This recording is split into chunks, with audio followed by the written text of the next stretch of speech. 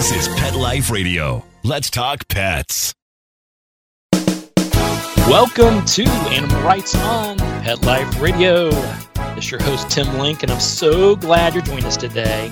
Super duper excited about this show, as always, because we have not only the New York Times bestselling author and writer and history buff and someone that'll teach you how to do the research the right way, but also my very dear friend, Rita Mae Brown, is joining us for the show today.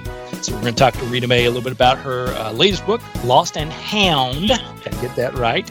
So Lost and Hound, talked a little bit about the trials and tribulations and the drama and the mystery and all the wonderful things that goes into the novel. And we'll talk to her also a little bit about writing in general and what she's seen out there today and how her craft is the same, changed, or somewhere in the middle compared to where it was when she first started producing these wonderful novels. So everybody hang tight. We'll come back right after this commercial break. You're listening to Animal Rights on Pet Life Radio. Take a bite out of your competition. Advertise your business with an ad in Pet Life Radio podcasts and radio shows. There is no other pet-related media that is as large and reaches more pet parents and pet lovers than Pet Life Radio. With over 7 million monthly listeners, Pet Life Radio podcasts are available on all major podcast platforms. And our live radio stream goes out to over 250 million subscribers on iHeartRadio, Odyssey, TuneIn, and other streaming apps. For more information on how you can advertise on the #1 pet podcast and radio network, visit PetLifeRadio.com/advertise today. Let's Talk Pets on PetLifeRadio.com. Welcome back to Animal Rights on Pet Life Radio. Joining me now is the New York Times bestselling author, my dear friend, Rita Mae Brown. Rita Mae, welcome back to the show. Well, it's good to be on, and it's good to hear your voice. Oh, it's good to be here, alive and breathing, and things are good. Well, they are. And, I mean, you and I always have fun because, of course, we both love animals. And this book, it takes quite a twist. And, yeah, exactly. A lot of twists and turns in the book. You always keep it interesting, and I'm always excited to learn about some of the players that reappear and some new ones and what the new twist is. And since you're asking me about my book, I will talk about it. It really starts with Sister Jane, the master of foxhounds, and some of her friends going out in a wildflower field that Sister has let go back into milkweeds to see, does this work? Will it help with the monarch butterflies and the bees and all this and that? And it's late fall, so of course the monarchs are leaving, and it has helped. So they're all trying to figure out ways to be more environmentally conscious, which I think is really one of the wonderful things about young people, is they are. I mean, and I think they're forcing all of us to pay more attention. So, it starts, it's kind of gentle and all this and that, and then odd things happen, like somebody's stamp collection gets stolen. Why are you doing that? They aren't even valuable stamps. One of the hunt club members. And there's just peculiar stuff. And, of course, it turns out that the stamps are a real clue to what's really going on. And I just had the most fun tying all this up together. And I have a new character in here that I am just crazy about. And his name is J. Edgar Hoover, and he's a turtle. I love that. You got to put a pause in there. It's J. Edgar Hoover. People, history buffs, know the history behind that name, and then all of a sudden, it's a turtle. Yeah, but look at a turtle's face. I mean, that's why Sister calls him J. Edgar. But anyway, he doesn't get his name really until close to the end. But he's crossing the road, and it's rainy, and he's confused, and they're coming back from a hunt. So Sister stops the truck and the trailer, and her best friend and whipper in jumps out and picks up the turtle and puts it in the car and saves it. And this also becomes a real clue. I had so much fun. I mean, I get paid to do this. It just amazes me. Obviously, the talent and the skill is there, too. But I love how when you present a new character into it, one of the many, many things I love about reading your books is we take an animal, and there's a great storyline, a great plot, some wonderful twists and turns in there, which make it extremely entertaining. But also, it always makes me stop and remember back. So, for instance, the turtle. When we start to introduce the turtle into the book, into the novel, I reflect back to how many turtles I've rescued from the road. And, yeah, way too many. And the wife making me stop in the middle of the road and fighting traffic to get these turtles. And one in particular was this: we had a really bad rainstorm, and there was some home developments going on near our neighborhood. And so it made it really, soupy and sloshy, and it brought out the turtles. And in particular, right in the middle of our road was a snapping turtle, and his shell. Oh yeah, his shell was about as big as a sewer drain. The cover for the sewer. But I got out there and I positioned myself. I knew about snapping turtles. I had to be careful. I knew how to, grab them towards the back. Don't let them whip around and get you. Well, you tell yourself all this, pretending you're an expert and remembering back what your dad used to tell you. But once you pick it up and that sucker starts hissing at you and snapping at you, yeah, let's just say that snapping turtle ended up being a giant frisbee into the grass by the time I was done with it. No, but they are actually quite. I mean, they can bite through your bones. Those yes, they can. Oh my gosh, it was terrifying. I felt great afterwards. He survived. He just looked back at me and snickered, I think, at me, and then walked his merry way. But at the time, I'm like, I'm an old pro at this. I know how to do this. Yeah, until you get in the middle of it, you don't really know. And that's what your books, and the characters bring to mind these things that come about. Well, bringing this up that you stop for turtles, I wonder how many people listening to you also stop for turtles. Maybe not snappers, but little pretty box turtles and this and that. The stuff we save is amazing. And it always turns out okay. I mean, assuming they're not, so damaged they can't be saved. But usually you can. But I had fun with this. Again, because we tend to look down at reptiles. We think they're not intelligent. But Tim, they are. And I've said this to you before.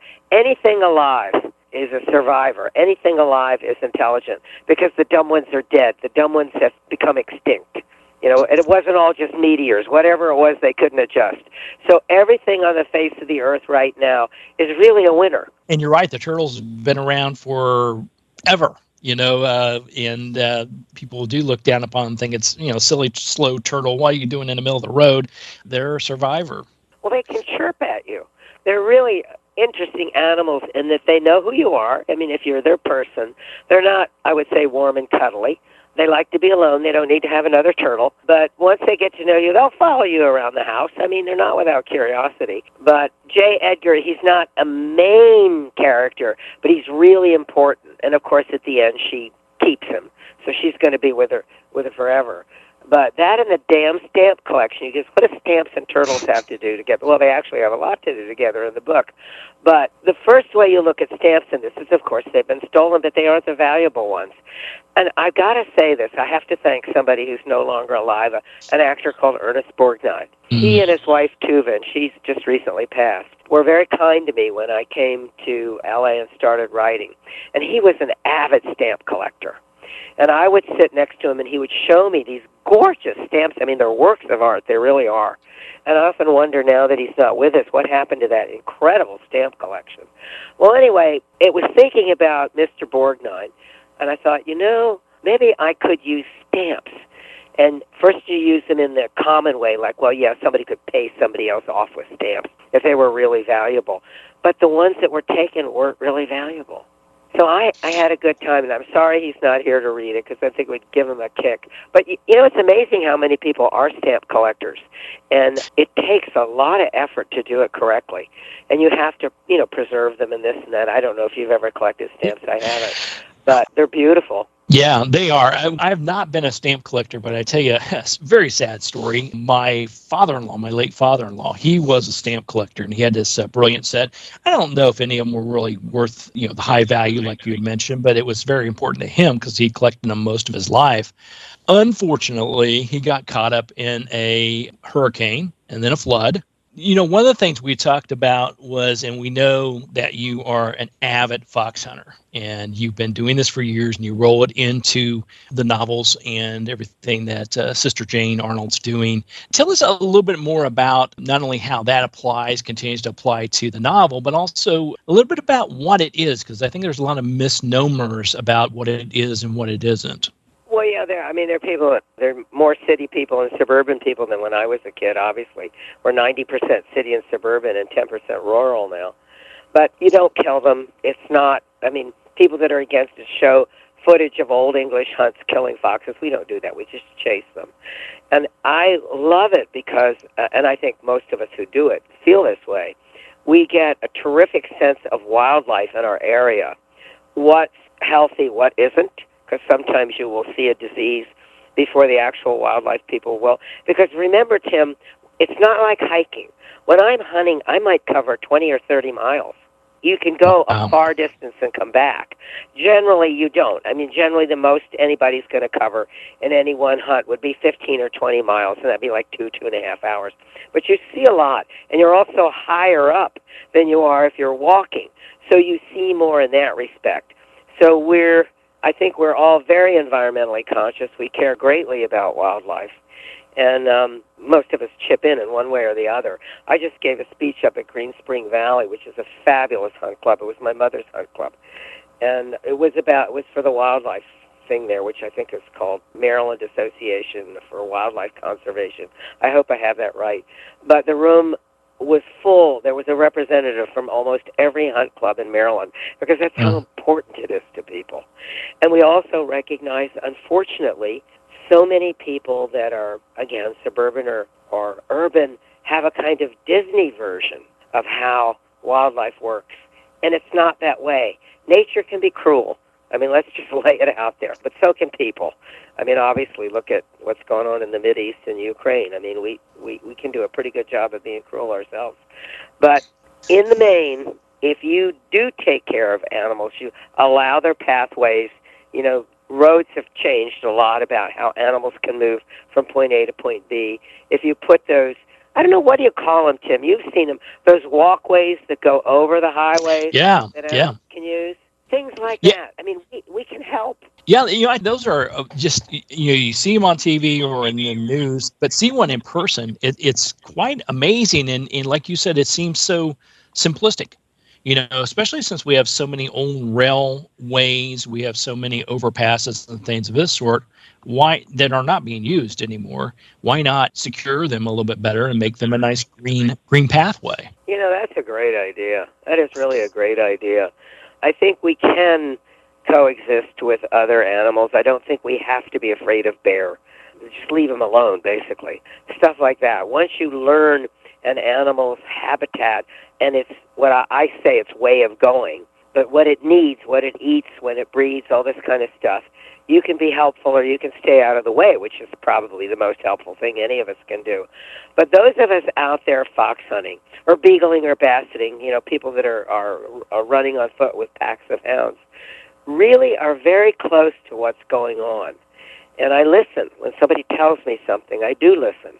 One of the things we can do here, which is exciting, which you probably don't get to see where you are, I'm on the pathway for a lot of migrations from the far north and Canada down to Mexico, the south, wherever. And there's, I guess you would call it, wind tunnels. That may not be the correct word, but I'm right by the Blue Ridge Mountains. I mean, it's my backyard, basically. Wow. And they get here to Virginia, and they rest in these tunnels, which they can just laze around while they gather their power to continue their migration. And during the migratory periods, we've got Japanese people, because they're passionate birders, so many of the Japanese, and they're up there on the Blue Ridge, with their binoculars, and also other people, Americans, that care about it. It's fantastic when you see what animals really do. And I'm just lucky to be in a place where I can do it, and I'm lucky to care about it. But I really credit this to fox hunting, which has so intensified my knowledge about other species and my desire to preserve them. I love that. And I still remember the story, and you'll have to correct me if I get any of this wrong, is one of the fox that was an older statesman in your area on your property who used to collect all the little toys and items and trinkets around. He did. And then years later, after he made his transition, tell us what you found. Well, I hadn't seen him in a while, and I knew he was really old. He wouldn't give us he would give us shorter and shorter chases the older he got. He was no fool, obviously. I mean, they really are smart as a fox. So, one year, I just didn't see him. I thought, oh, dear. All of the toys that he took from my dogs that they had dropped in the yard. I mean, he just stashed everything.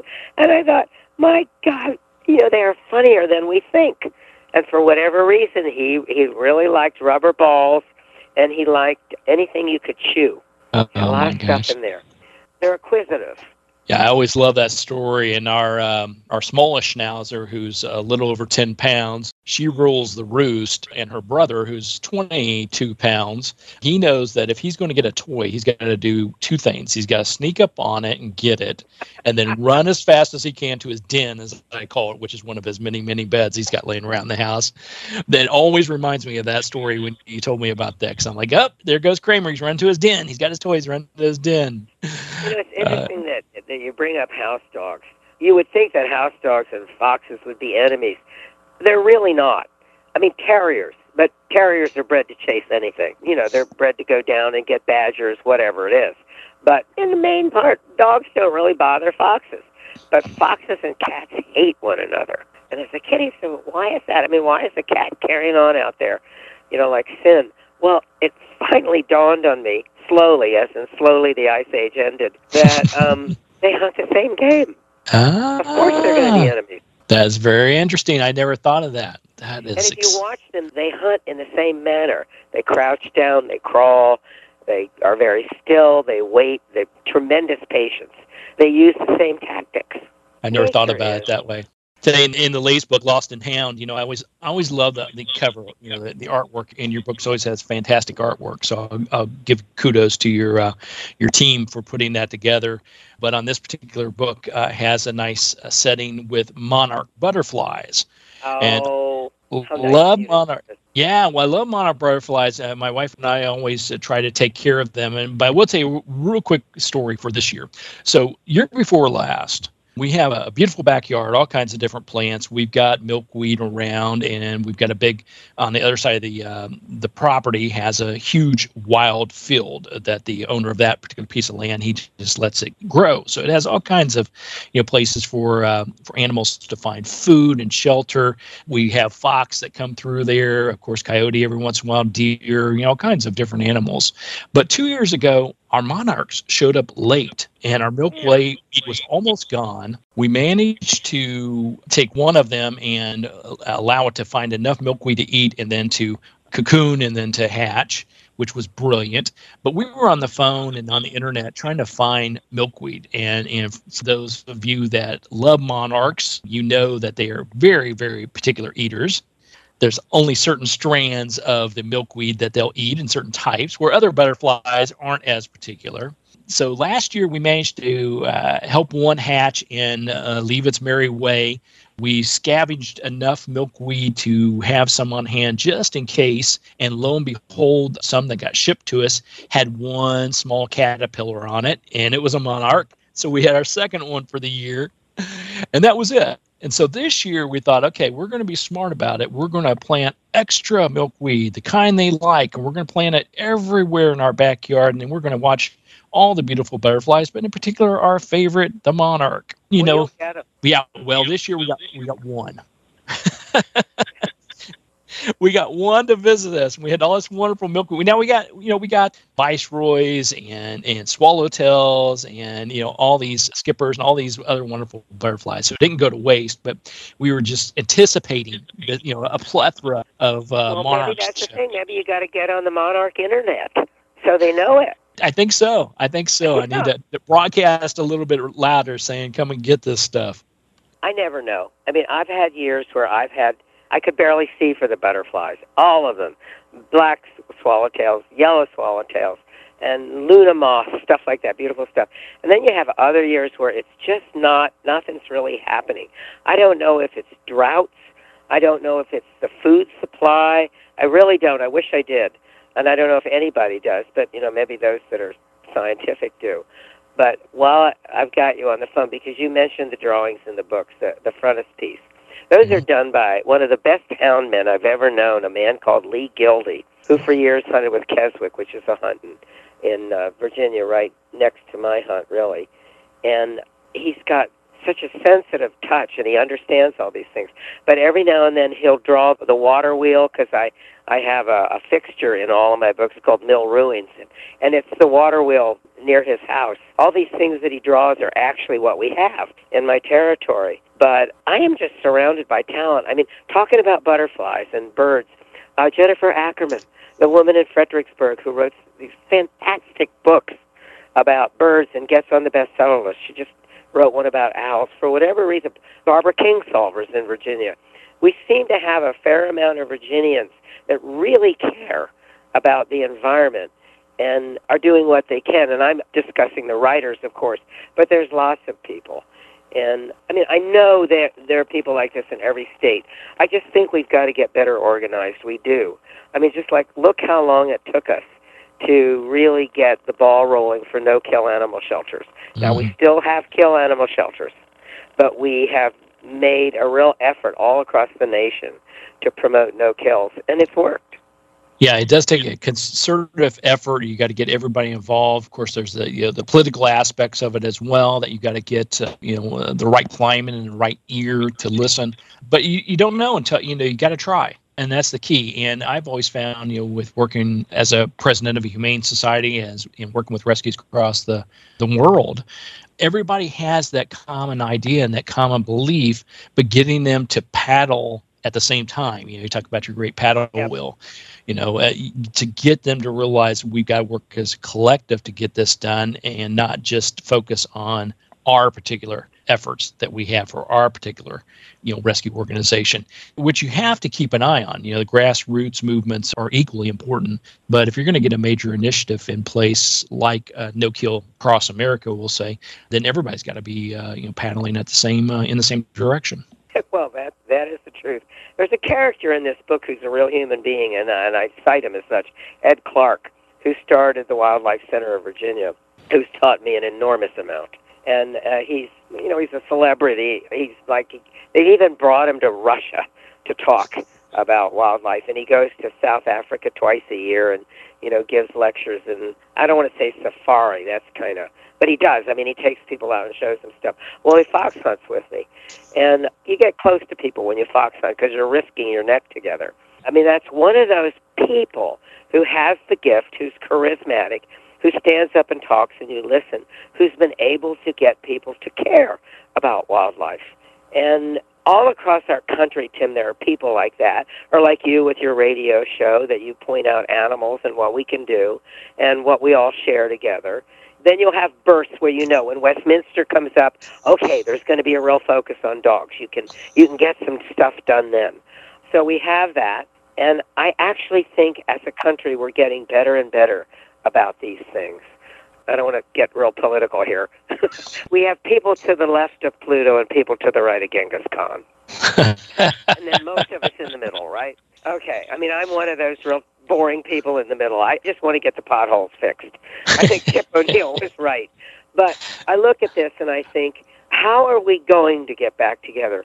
We're going to get back together through things we care about, through our hobbies and our passions. I think wildlife is one of those things. Mm-hmm. I see what fox hunters have been able to do politically. You would think this small group of people, we've been able to do a lot to help animals. And we've been able to do a lot to help break the rabies cycles in wildlife. And I won't go into all of that, but if I can trap foxes, I can. And the state of Virginia has certain veterinarians that are allowed to work with wildlife. Not every vet is allowed to do that, which I hope we can weaken that somehow so more and more people can do it. Because I've got to go 50 miles to get to a wildlife vet. But if I can trap a fox, I get them all the shots. And I'm not the only master of foxhounds that does that, because we want to try to break the rabies cycle in the rabies reservoir. And with foxes, we've been pretty good at it. Just things like that you wouldn't know, the little things that people can do that make a difference. And I don't know about you, and I mean, you probably know a lot more about this than myself, why there is now a movement to not get your dog's rabies shots.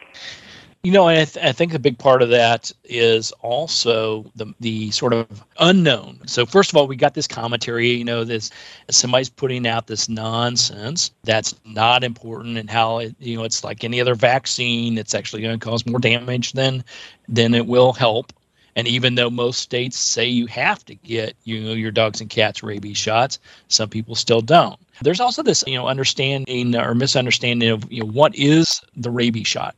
Do you need a yearly one? What is the 3-year rabies shot? Will it last 3 years? And if so, is it 3 times the potency, which it's not?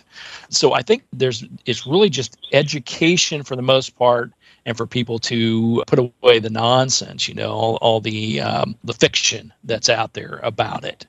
And yeah, it's a sad thing because you definitely don't want to see any animal, whether it's your domesticated animal or a wild animal, get into that situation. Oh, it's a horrible way to die. It's terrible. It's terrible. And the interesting thing about it also is, I hear people that, especially with, say, felines, they have their domesticated cat, and they say, well, my cat never goes outside, or if it does, it goes, right on the front porch.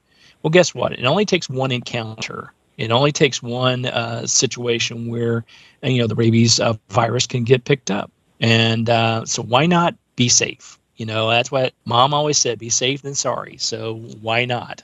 Why not do it? Right. Zora Neale Hurston used rabies in their eyes were watching God. I hope I said all that correctly. I read her, and then 10 years will go back, and I'll pick it back up and reread everything. But what an extraordinary writer. But I can't think of too many writers that have used rabies. I mean, I did in one of the mysteries years ago, but that's not the same. But it's a spirochete disease. Lyme, syphilis, and rabies are all spirochetes. So once it's in your system, it never gets out. You can stop it, but it never gets out. And for what it's worth, I've had my rabies shots because, like your mother said, I'm better safe than sorry. I'm out there all the time. I'm around wildlife. I don't think somebody's going to jump on me and bite me. But what if I had a cut on my hand?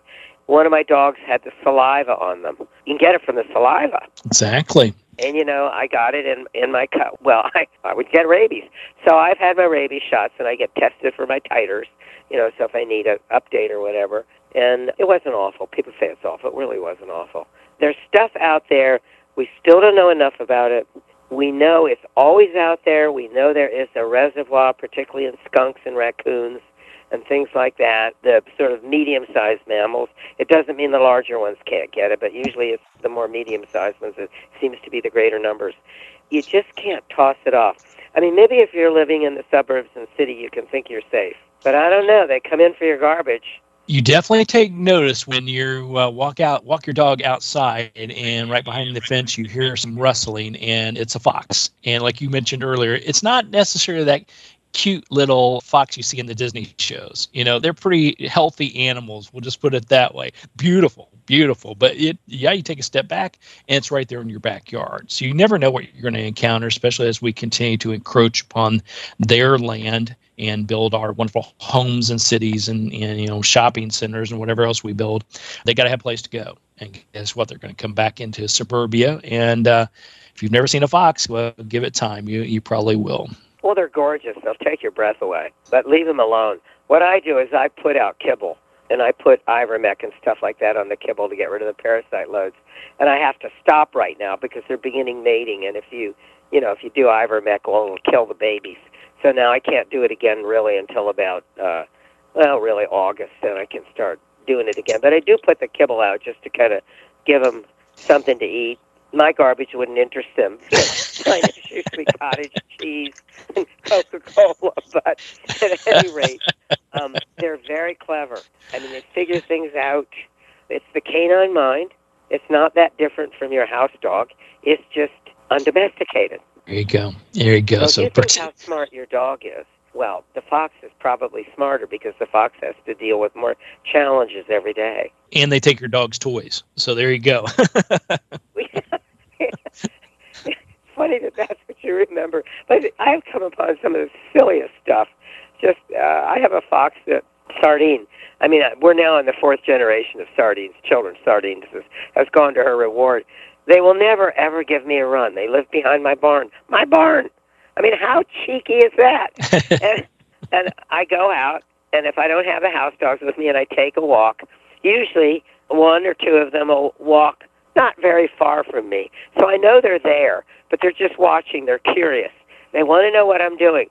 But if I walk out the house in my hunt kit, like I've got my boots and all that on, I'm ready to go, they don't show their face.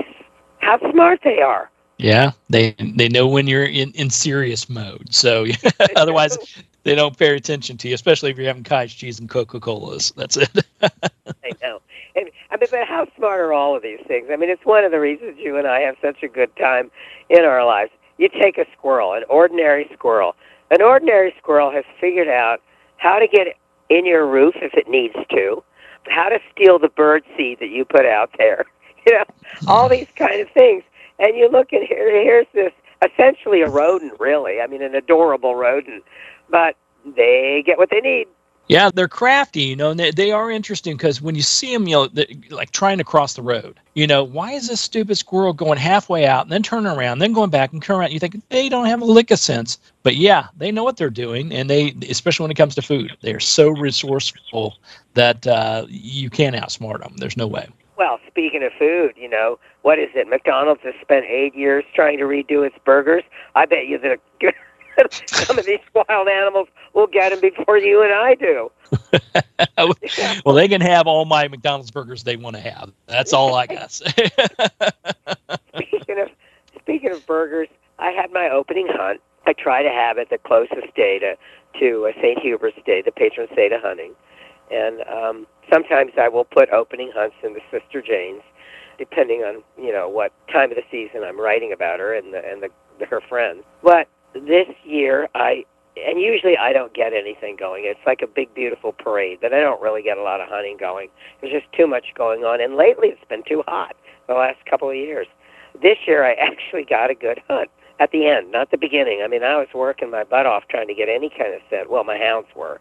Anyway, they did. They finally got it, and there's a convenience store at the end of this route, I think it's 653. By God, if they didn't head for this convenience store. I was terrified. Somebody was going to open the doors if they got that far, and all my hounds are going to go in there and want sandwiches. The stuff that happens when you fox hunt, you can't make it up. It's too funny. Fortunately, the fox turned, and they didn't go that way. But I don't know. I'm really glad my dogs don't have credit cards. Oh, my goodness. You're kidding. Can you imagine what your schnauzer would buy?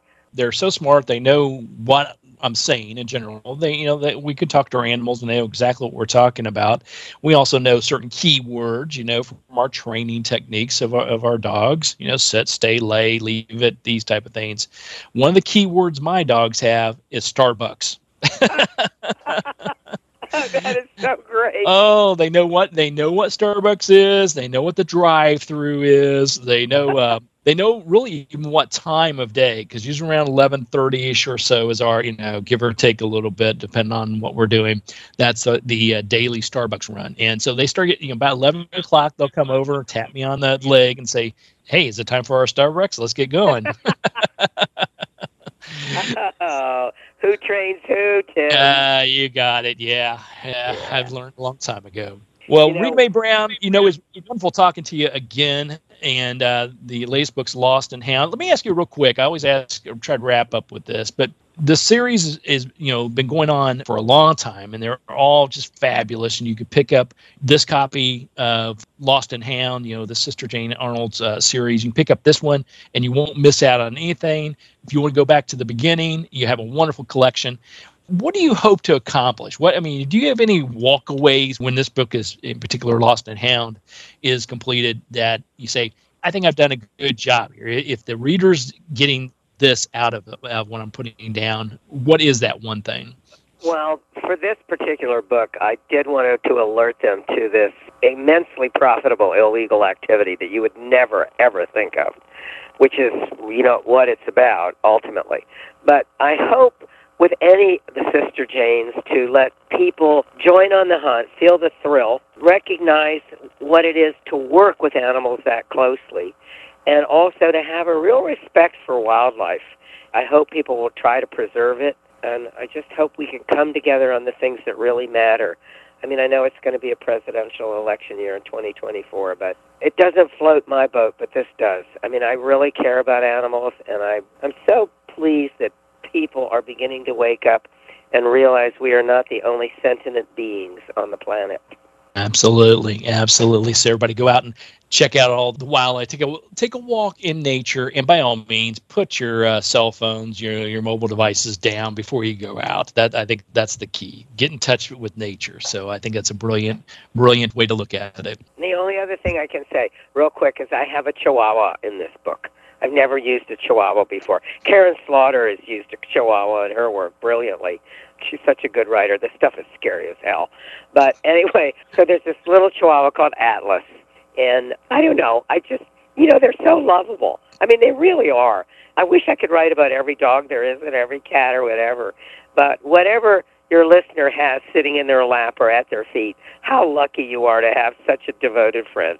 Yep, they're always there to greet you, no matter if you just walked out the door to get the post, to get the mail or the newspaper, or whether you were gone for most of the day. They're always there with that same fantastic greeting. And I know with mine, it's kissy time when I get home. I will tell a quick story. So today I went to the grocery store and got some stuff, brought it back, and I had two options as I pulled into the garage and put the garage door down. I could either A, start to unload the car and try to maneuver around the dogs, or B, go to the doorway where the dogs are, open the door, lean down, and get all my wonderful kisses, and then go get the groceries. And we know which one of those always happens. Well, just for your listeners, I have met your wife, so I think when you get home, there's also kissy time. Well, that's our midnight show if we want to tune back in. And I know, Tim, you're like every man out there listening. You married her for her mind. Absolutely. And she's got a brilliant, brilliant mind. well, you know what? I think ultimately men do really look at the bigger picture. But that first look is what gets you, honey.